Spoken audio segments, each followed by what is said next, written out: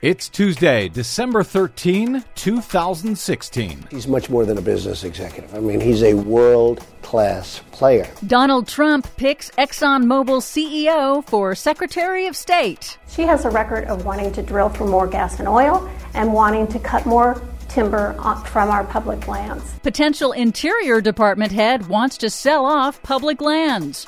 Trump transition team's chilling request for names of Energy Department scientists working on climate policy, plus federal aid for Flint, Michigan, finally clears the U.S. Senate. All of those stories and more straight ahead. From BradBlog.com, I'm Brad Friedman. And I'm Desi Doyen. Stand by for 6 minutes of independent green news, politics, analysis, and snarky comment. Welcome to the Trump administration, where climate change is fake and wrestling is real. I wish I had a good joke here.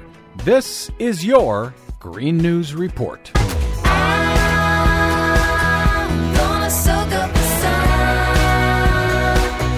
Okay, Desi Doyen, ironically enough, of all of the climate deniers that Donald Trump appears to be putting into his cabinet, the one who isn't a climate denier is actually the head of ExxonMobil. I know. Weird, isn't it? Yep. Donald Trump has picked Rex Tillerson, the CEO of ExxonMobil, the world's largest oil company, for his Secretary of State. Tillerson has close ties to Russian President Vladimir Putin, receiving Russia's Order of Friendship in 2013 after ExxonMobil signed a $300 billion deal to drill for oil in Russia's Arctic. That deal has been on hold due to U.S. economic sanctions against Russia, which are still in place for now. Exxon is also under investigation for spending millions of dollars over decades lying to its shareholders and the public about its own scientific research confirming man-made climate change. Tillerson and Exxon now publicly profess to accept climate science, but in a 2012 interview with the Council on Foreign Relations, Tillerson dismissed the impacts. We believe those consequences are manageable. Okay, so we will adapt to this. Changes to weather patterns that move crop production areas around, we'll adapt to that.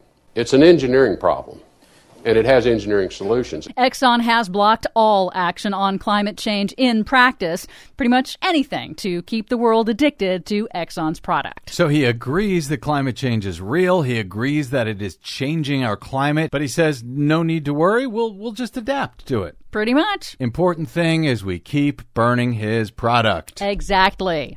Trump will also reportedly nominate Representative Kathy McMorris Rodgers of Washington State to head up the Interior Department, which manages the nation's public lands, national parks, and natural resources. McMorris Rodgers follows the Republican Party line of denying climate science, advocates for the sale of public lands, and increased drilling, timber harvesting, and other resource extraction. She has a 4% lifetime voting record from the League of Conservation Voters. Senate Democrats have vowed to fight these appointments. Yeah, good luck with that, Senate Democrats. Meanwhile, the Trump transition team has sent a disturbing and unusually detailed questionnaire to the Department of Energy, seeking the names of all scientists and career civil servants who attended UN climate talks and worked on climate change initiatives. That's raising concerns that the Trump team is gathering information for people and programs to target for elimination or retaliation. Trump's team also requested information on scientific data sets,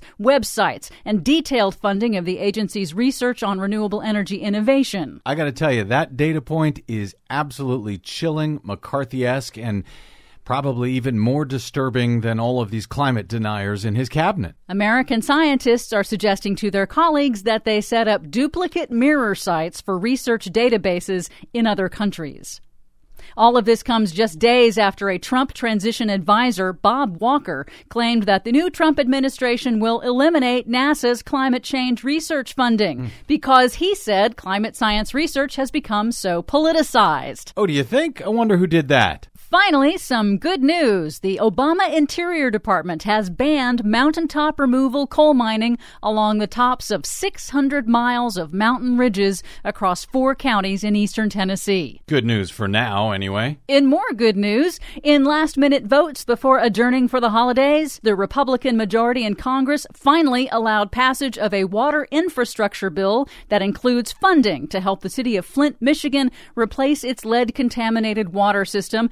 3 years into the crisis, Senate Republicans also finally agreed to fund health benefits for retired coal miners for another 4 months. Only 4 months. Right. They refused what Democrats had wanted to extend those benefits to coal miners for another year. Why do the Republicans hate coal miners?